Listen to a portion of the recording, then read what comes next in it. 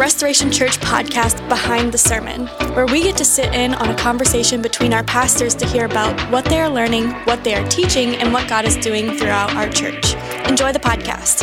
Why, good morning, everybody. This is Pastor Nate. Glad that we get to be together today for the podcast. I've got a couple of special guests with me today, so I'll have them introduce themselves. So, good morning. I'm Tammy Ramsdell. And what location do you attend? Dover. And you serve in Dover too. What are the roles that you serve? I'm Champion 3 with Pastor Jeremy and try to help wherever else is needed. So that's kind of some inner workings behind the scenes. So that is concerned about spiritual experiences. So if you're going to be baptized, go to a leaders retreat, things like that, that kind of falls under the areas you're looking at. Good. Well, awesome. Glad to have you here. And also with us? It's Charlotte from the internship. So I attend the Dover location now, but I've been to every location. So, yeah. Well, that's cool. And how far along are you in the internship now? This is my second year, but we're winding that down now. Were you a September start or January? September. So we're about to start year 3. And I'll just officially invite you to year 3 internship. You have to be invited each year to the next one. So here you get the news amidst everybody. We'd like you to keep going on. Congratulations. Thank you. Which is pretty great. So I want you to tell us all, are you going to accept it or not? Yeah, I should do that. Yeah, I'll think about it. No, I'll do it. All right, cool. Yeah, you've been a great help. Yeah, obviously, both of you have been great. Tabby, you're here every Tuesday at the church, serving all day. So you've almost been doing that a year now. It's been almost a year, yes. So thank you so much for everything that you're doing and all of your involvement in leadership. And Charlotte, certainly you're carrying and accomplishing so much for the church that people even have no idea how much you're leading. So thank you for that. And I know you're both nervous on being on the podcast, but I'm not nervous because we got a couple of high-level leaders here and excited to kind of get your perspective of everything. So we've got a few different things we can talk through. We can talk about worship night. We can talk through the Sunday morning message in the new series, and anything that you wanted to talk about, like from out of the cave, or just even questions that you have in life or about the church. You're here. You've got me cornered. Yeah. And so it's your opportunity too. So anything like that. So first, Charlotte, how do you feel about worship night? Honestly, I have been highly anticipating this. This was something that I really pushed for this past year. When Jeremy was talking about this was a year in the making, legitimately over a year in the making. It was crazy how everything came together. And then last night, it was so amazing. Just the way that everything lined up so perfectly, going through the album and picturing all right, which songs are going to go where, and just the prayer and thought that went into it from behind the whole team. And then for the night to go so smoothly, we spent hours rehearsing everything, and from our perspective, for us to just be able to walk in and just worship and just give it all, was fantabulous, as I would say. Yeah, so the band and tech crew, you guys get here 3 hours before service, you think, at every location? Yeah, for the most part, yeah. And then you guys run through services, and then 2:00 on Sunday afternoons, you were all gathering in Dover. So that band that you saw, they were all not only serving all morning, but then they're serving behind the scenes on Sunday afternoons, rehearsing. And then that Saturday, it was a 6-hour rehearsal the day before worship night. I think it was 3 to 4 hours, and that was mostly working out all the kinks that we had from basically mashing most of Dover's gear with Plymouth's system. But the entire team, like tech, all of the broadcast team was involved in getting behind the scenes footage, and the band like pretty much put at least 4 full days of prep time into just the rehearsal process. So like kudos to that team because they went above and beyond on all fronts. Yeah. So man, it was good. And you know, when I opened it, the thing that I was trying to coach everybody is, I was coaching it, and I wasn't just trying to sound spiritual, but I was concerned that it would be a performance. Both the people in the crowd would be performing because they're on video and whatever, and then the band would be performing. And it's not, we're recording an album, but we're not recording an album, right? It was worship night that we happened to be recording an album at. And if we were just advertising, hey, we're recording, then it's invitation only. And it would be a little bit different. And no, God moved. Yeah. He moved. Even leading up, like that was one of the big things we prefaced for rehearsals. Our first rehearsal, we spent like the first portion of it just going through like praying for everything. And we prefaced like, this is our time to worship to these songs beforehand. Like, yes, we want to be able to like get all of the lyric like malfunctions and like being able to know the songs well. But like each rehearsal was very much like, we're here to worship, so that when we got to like the recording night, it was, all right, we've already been worshiping to these, so let's continue that. And that was like a huge push on our part. So it was good. Yeah. Do you have a favorite song, either from the night or from the demo recordings? Oh, I mean, I'm impartial. Let this be my prayer. Honestly, it's hilarious you say that. That's not my favorite one.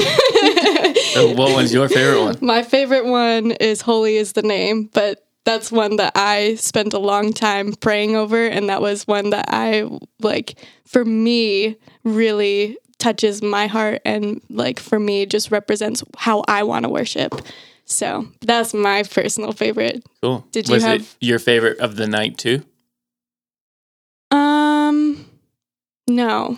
I don't think so. So my favorite from the night was Holy. What's the title? Holy is your name? Holy is the name, yeah. Holy is the name. Yeah. And then my favorite, that was my favorite of the night. Probably my favorite song in the album is I Am More. Is that? Yeah, that one's really fun. It's fun. And then there's just something in that just really resonates with me. Yeah. Yeah, but I think so far I like them all. So. Me too. Tammy, do you have any comments from any of the songs that you've heard? I think they're all good. I'm impressed with how talented that the people that are here in the church with music, with writing, everything, and it's all God-driven.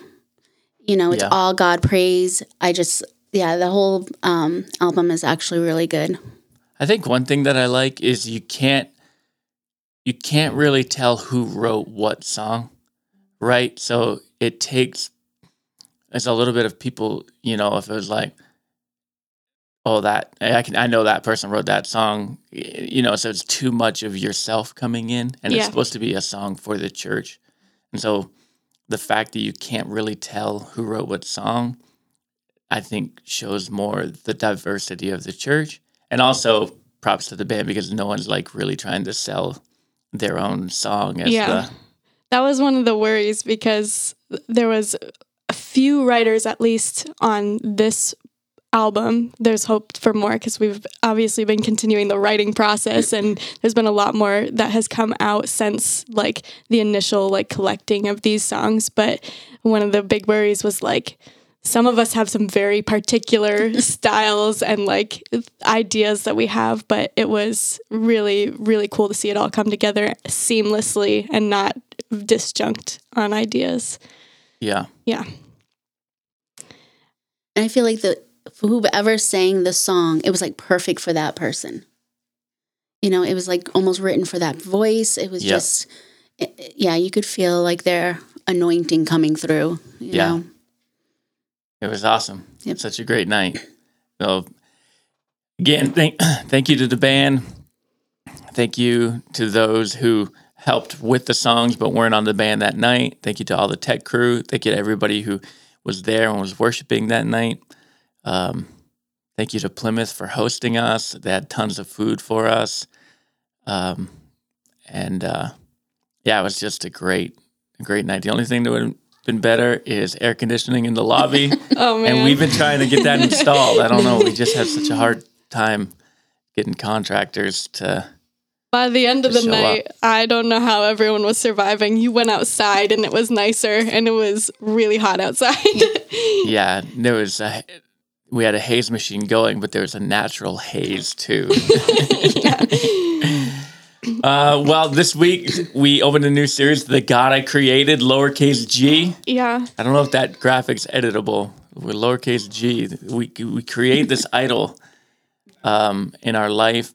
When I was growing up as a teenager, and the universal illustration for idolatry was a television, which I feel like is a very poor. Yeah. No. It's a great illustration for idleness, but not for idolatry. Right. Like, no one worships their TV. You just, at that time, like, probably the average person watched like 6 hours of TV a day or 7 hours of TV a day was the statistic, but no one worshipped their TV. Yeah. All right. So there's another thing. So I don't know if we'll talk about idolatry a little bit. Like, what did you hear growing up? Like, are there illustrations that you've heard that are similar to the television that I think just fall short? I think now, at least from my perspective, like, I grew up in the age of transitioning in cell phones, and people always tell me, like, don't worship your phone, like, put it down, like, you're putting that above Jesus. And that's like one of the biggest ones that I hear, but no one really puts the term idolatry on it. They kind of avoid it. It's almost like a forbidden, like, term to use now. So it's almost like the pin of just, we're going to say it, but not say it. So for me, I never really heard it growing up, but it was always like, well, if you weren't so absorbed in this, or if you weren't so focused on that, but that's what idolatry is. For me, growing up, idolatry, I always pictured the golden calf because of like illustrations from the Bible through Sunday school. Whenever people would talk about idolatry, I always thought of the gold, anything golden, stuff like that. And now, as an adult, it's like anything that would go before God is idolatry. That's what I've always been taught. And what color's your wedding band? I know, gold, right? Oh, it is gold? Yeah. I saw you had pearl earrings, and if you had like white gold, like you've avoided yellow gold your whole life because of that. Tammy went so far that now she just didn't buy anything gold. So idolatry, like a phone is, probably the modern day. Yeah. It takes a lot of our time, but we're not worshiping our phone. Yeah.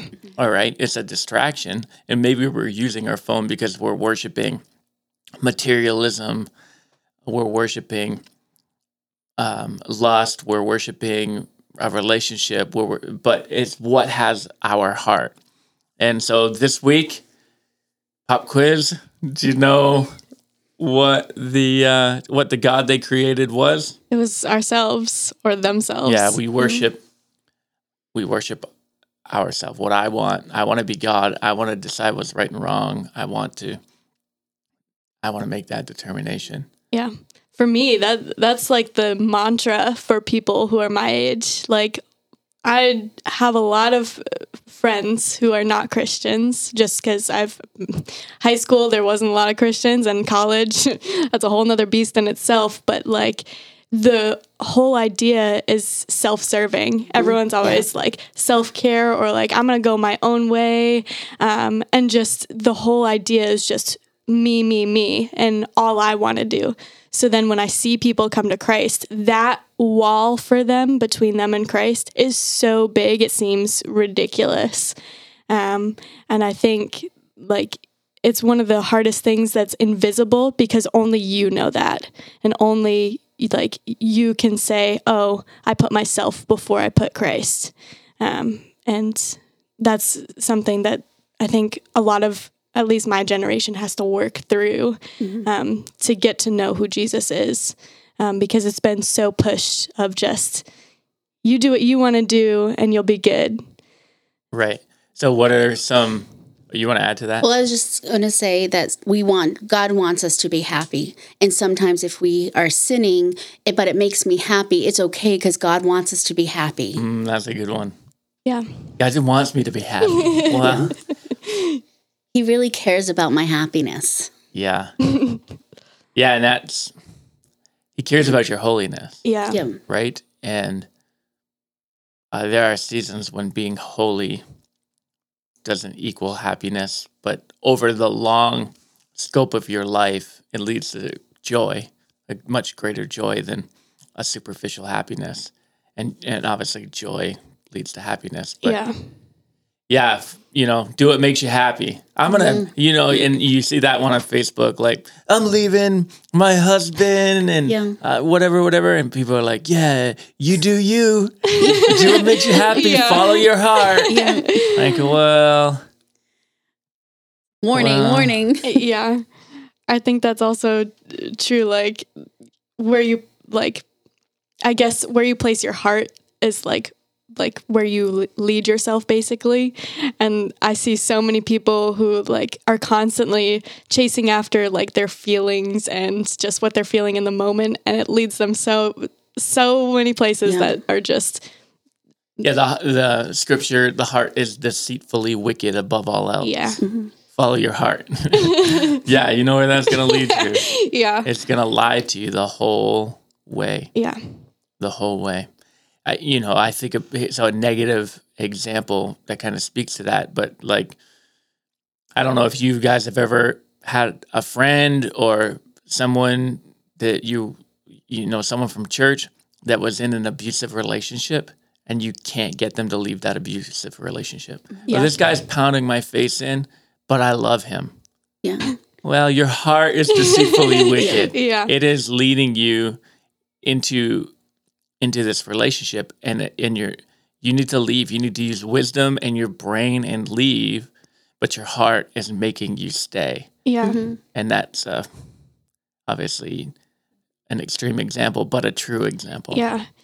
I think that's one of the hardest things is you do have that love and that passion, and you have to be able to separate a godly love and a love that's distracting you from other things, because you can love other things, but that's where the idolatry steps in. If I'm only loving all of the things except for what God has called me to, I'm starting to separate between all right, God has called me to love my neighbor, but I am especially loving this person who is distracting me from God, who is bringing me away from church, who's bringing me away from my my relationship with Christ. And that is where it starts to breed that idolatry. That's where it starts to all right, well, at one point I did have a really good relationship, but now I have to put it on the back burner because I have to love this person because that's what's in front of me.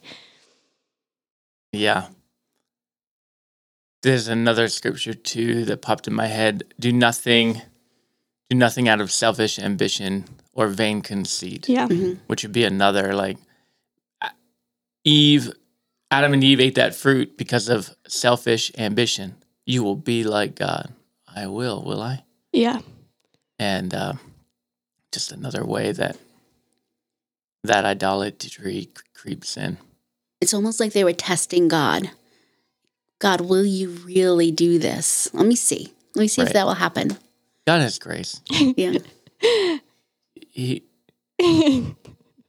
not going to be mad. Well, all right. So, interesting thing. God loved Adam and Eve as much after they sinned as he did before. So that didn't change. But the consequences of them choosing sin, he allows us to live with those consequences. Yeah. He does not remove those. And that's a hard pill to swallow once you realize, I've ruined my life. God still loves me, but I've ruined my life. Question for you, Pastor Nate. We did kind of tie between like not only like the Old Testament, but the very beginning, like and creation story, but like how that all ties into the New Testament is pretty cool. Was there anything that you wanted to like add into the connection, not only between like God's grace back then into the New Testament, or was there anything that you saw in the stories that we chose that also reflect into what we see in the New Testament with Jesus? Well, ultimately, this was a series that Pastor Jeremy created. Yes. So he maybe have a better answer than that, because he was determining, you know, because we've got 4 gods that are created, but there are more than that in Scripture. So he's kind of determining what are the 4 that we want to look at.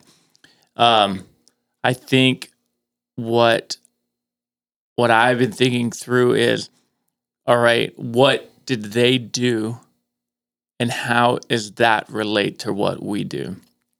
So Adam and Eve, they created a God, but what are we doing that's similar? And so we're making ourselves God. Next week we are talking about the golden calf.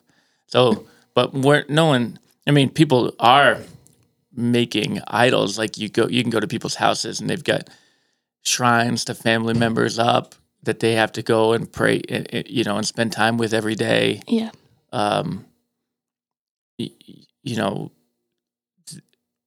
There are real diversity of religion now in New Hampshire that didn't exist 20 years ago, really. So if your kids go over a friend's house, that friend, it wouldn't be uncommon for them to be leaving tea out or something like that to their God. But so taking that, the golden calf, well, how does that relate to the people who are in our church on Sunday? But his grace, we think about Adam and Eve as God being punitive. Hey, I'm kicking you out of the garden. I'm making childbirth hurt. I'm making you have to work. So shame. And here's a couple of angels with flaming swords to keep you from coming back into the garden. But we miss, like, that was consequence of sin. That wasn't necessarily a punitive action of God. The actions of God were, hey, Adam, hey, Eve, where are you? Adam, Eve, where are you guys? He knows where they are. It's like playing hide and go seek with a 2-year-old. We're here, God. Why do you have leaves all over your body? Well, we feel weird. Why do you feel weird? I didn't create you to feel weird. Well, we ate the fruit you told us not to eat. God talks with them. He has a conversation. He doesn't scream at them, which I think is something that we would read into the story. Thou shalt exit Eden. Which he doesn't do. No, what does he do? And this is really interesting. I think about big, huge God making them clothes. He's hand sewing them. God handcrafted vintage clothes, and that's how he responds to them. And I think we just forget that. And so when we sin, we think God's screaming at us, angry, punishing us, beating us. No, your sin brings your sin created its own punishment. God says, why are you running from me? Why are you hiding? Let me help put the pieces back together. Let me make you some clothes. Let me tend to you. And Adam and Eve still had a relationship with God outside of the garden, which is pretty interesting too. I don't think there's anything that we really focus in on. It's just like angels with flaming swords, the end. But no, they're still talking with God. The relationship changed. all right, because now there was sin and now they needed a savior. And so they couldn't interact with God the same way in their sinfulness. But they still interacted with him. He still had a relationship with them. He still deeply, deeply loved them as much as he did before, as much as he does you and I. Cool. I was thinking, like, when the serpent was tempting Eve before it all happened, like, how many, like, it doesn't say in the Bible, like, how many times did he actually tempt her? Was he talking her through it? What was her thoughts going through it? Like, so he appeared and did, like, he said, Eve, if you eat the apple, did she be like, no, I don't want to eat the apple? And then did it just constantly, like, oh, maybe I should try the apple, or no, I shouldn't try the apple. Like, you go through those, even now when we're tempted, like, we go through a process in our minds. Like, it's like a battle. Like, did she have that battle? There's, the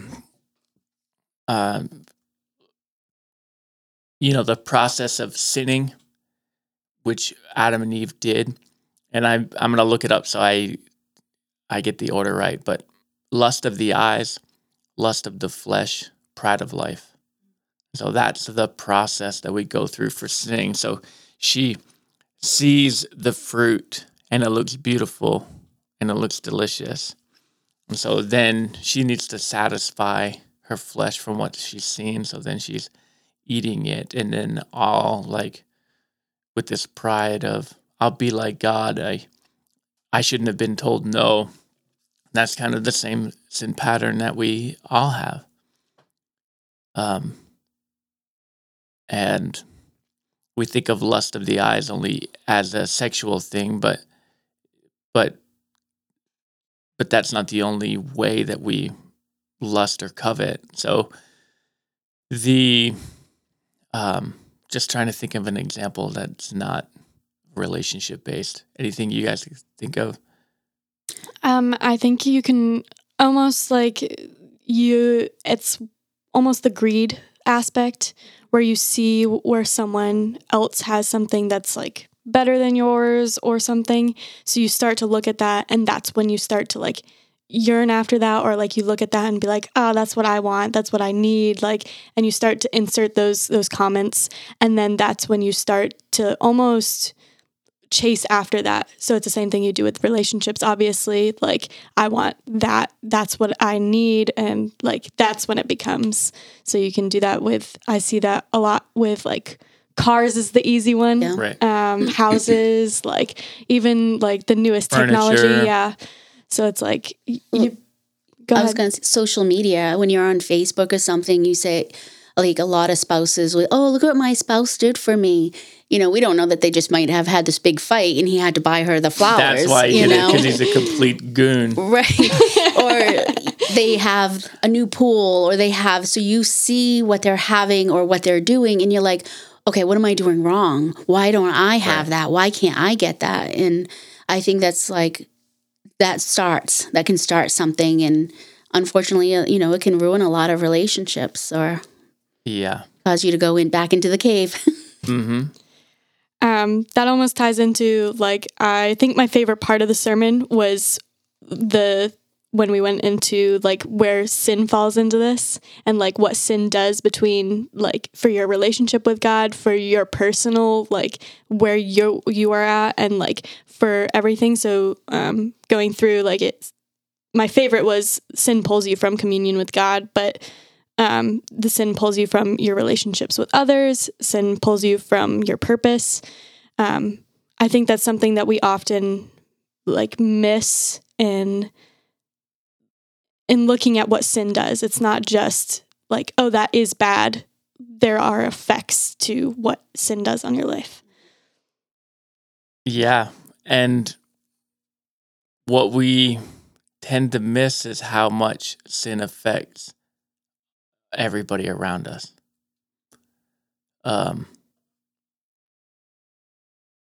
And I don't know, like, is there truly a sin that only affects you? I don't know. If you and and your boyfriend are living together. Well, that's sin. Does that really negatively affect other people? It does if you have kids. But what if you don't have kids? What if you're two 20-year-olds and you move in together? What if you're two 20-year-olds and you're in a consensual sexual relationship? Well, that's sin. But is that negatively affecting other people? Yes. I would say not necessarily at first, right? Because it might even, if you're not from a Christian family, it's celebrated. It's like everybody's bragging. My son's so mature. He moved in with his girlfriend. But if you're saying I'm a follower of Jesus, and then you start making these decisions to sin, why won't anybody, why aren't my friendships the same? Well, it's hard if you're living in a habitual sinful lifestyle and you don't think that's wrong. All of a sudden now, and not to overstate it, all right, but if you feel like a dangerous person to be around, I want to follow Jesus. And if there's an area of your life that Scripture says is sin and you don't recognize it as sin, then now I have to be careful being around you because I can be tempted to sin that same way. It's almost like you're a stumbling block. Like you think of that alcoholic, if you drink in front of them and they say, oh, well, they're a Christian. If they can drink, why can't I drink? Right. You can cause that person to go backwards. Yeah. And so we don't want to be a stumbling block to other people. And also I need to be aware of stumbling blocks in my own life. The stupid illustration that I always share because it's kind of innocuous and silly. But I never have listened to secular music. I've bought one secular CD in my whole life, and it was a Stevie Wonder's Greatest Hit. That's the only one. I never listen to music. I hardly ever listen to music. I'm listening to a 42-hour audiobook right now, and I listen to podcasts. And even when I was a teenager, I listened to Crown Financial with Larry Burkett while I was driving to work when I was like 17 years old and focus on the family. So that's just been a bit of my personality. But when I went to Bible college, all my Christian friends are listening to not even just secular music, but they're listening to Sublime, We Can Get High, and Blink-182. And so I'm like, maybe it's okay to listen to this. And so I just started listening to it. But then I had to realize by the end of the school year, like, no, it just affects me differently. So it's not wrong for them. Yeah. But for me, I just can't. That's something that I had to change in my life because I listen to music all the time. I mean, I have a 45-minute drive one direction, and Wait, One Direction? You talking about the bands? No, just you listen one to? way. I don't listen to One Direction. I never have. That's one I can confidently say. But I used to listen. Then when it was 99 degrees in the auditorium. Yeah. Oh, gosh. But I decided a few years ago that I was going to stop listening to secular music. And I do occasionally too. But now everywhere I go, it's all Christian bands, it's all worship music, or even sometimes it's just instrumentals. And when I say instrumentals, I mean classical music written by Bach. But that for me was a huge shift, and I saw a huge change in what I was seeing in my life. And I think it's obviously personal convictions, but for me, that got in the way of me being able to. So I there's something that's popping in my head that I'll try to formulate here. But so it's and I apologize that my sentences aren't coming together. But you have the people who are going to mock you. Yeah. Oh, you only listen to Christian music, and they mock you. I am a more arrived Christian because I know that listening to secular music is okay, and they start flaunting that, and there's jokes like songs can't get saved, so how can it be a Christian song? Yeah. And that type of stuff, which I think is arrogant. Yeah. And I think when I think about some of those people who have mocked, like on Facebook, about that, you know, 5-10 years later, it just looks like there's a little bit of bitterness now creeping into their life. And so listening to secular music isn't wrong. No. Mocking people who don't is wrong. Drinking alcohol isn't wrong. Mocking people who don't drink alcohol is wrong. Getting drunk is always wrong. So, and the Bible doesn't list blood alcohol level. I'll list that there. Your definition of buzzed is drunk. But it's when I'm superior. Yeah. I'm superior to you. You're foolish. I think that connects into pride of life. I'm better than you. I am. Yeah. And that's not a good thing. No. I think that's one of like the biggest pendulum swings is it's either you go too far, like over spiritualizing everything and like shaming people for what they do, and then there's the other side, which is like shaming people for what they don't do. Right. So it is putting my convictions on you, and then having no wisdom in my freedoms. Yeah. And the Bible talks a lot about freedom. So for some of you, you're free to do this. For others, you aren't. If you're free to do it, you need to be very concerned, and that connects back to the scripture you were saying, Tammy. You need to be very concerned and very aware that you do not become a stumbling block. So if you do have freedom to drink alcohol, well, you better know who you're inviting to have a glass of wine with you, because you can unlock years of sobriety, or you could create that alcoholic because they've never had a drink before, they never wanted to, but you're offering it to them. It's there. They have their first drink, and then that becomes a secret addiction that unravels their life. So, yeah, I'm glad we connected all those dots together. Woo! Made our way back around. Tammy, was there anything that you wanted to talk through or any questions or follow-up questions? Going through my notes really quick. In the second service in Dover, I talked about this that I forgot to share in first service, but we had a salvation in the Dover location that the process started in Easter. They showed up in Easter, and so it was someone who is a witch, and there's different types of witches, but this is someone who's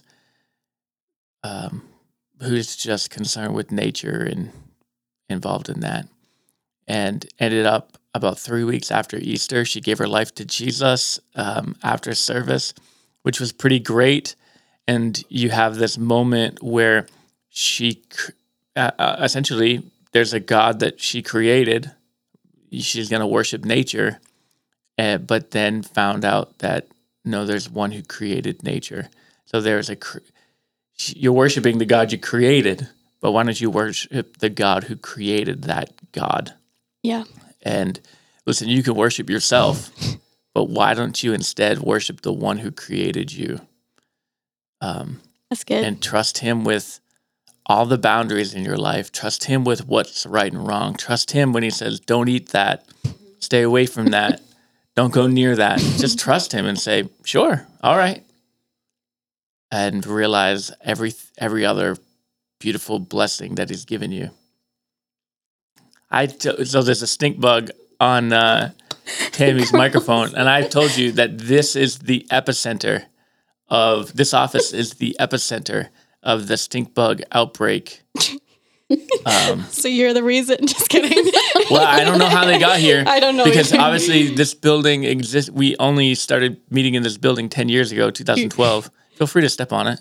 I don't want to make it smell in Well, here. we have a candle burning. So I don't know what happened, but stink bugs came from China, right? So they're an invasive species. I didn't know that. And so someone must have ordered some carburetor from China, got delivered here. When they opened it up, there was 2 stink bugs in here.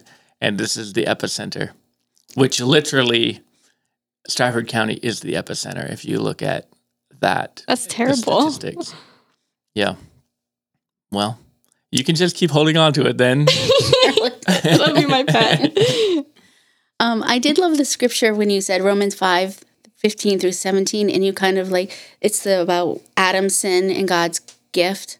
I've always been taught or told, like, Adam was the first and Jesus was the second Adam. And just like, think about like what they did, and like, it was just like, oh, that really like just spoke to me differently. Yeah. Which part of it? Well, like when Adam, so like we talk about Adam, and like God created Adam to be, to have full fellowship with, he created him for worship, everything. And Adam was to be without sin. And then when he had to send Jesus to take away Adam's sin, and that was never originally the plan. And I just thought like how God, he still fixed his wrong, Right. And I just like, he still does that for us today. He still fixed our wrong. Yeah. It may not always look the way we planned, or, just like how the Israelites, like going to the promised land, they went around the same old mountain 40 years. And it's like, same with us. We sometimes go around that same old mountain, but God still brings us through. And he still did it for Adam. Yeah, a restoration to everything that Adam did. It took a long time, but God restores. And if there are parts of your life because of just consequences that you're living through, because of sin that you've done, whether that was a one-time sin or a habitual lifestyle of sin, and now there's consequences, God restores that.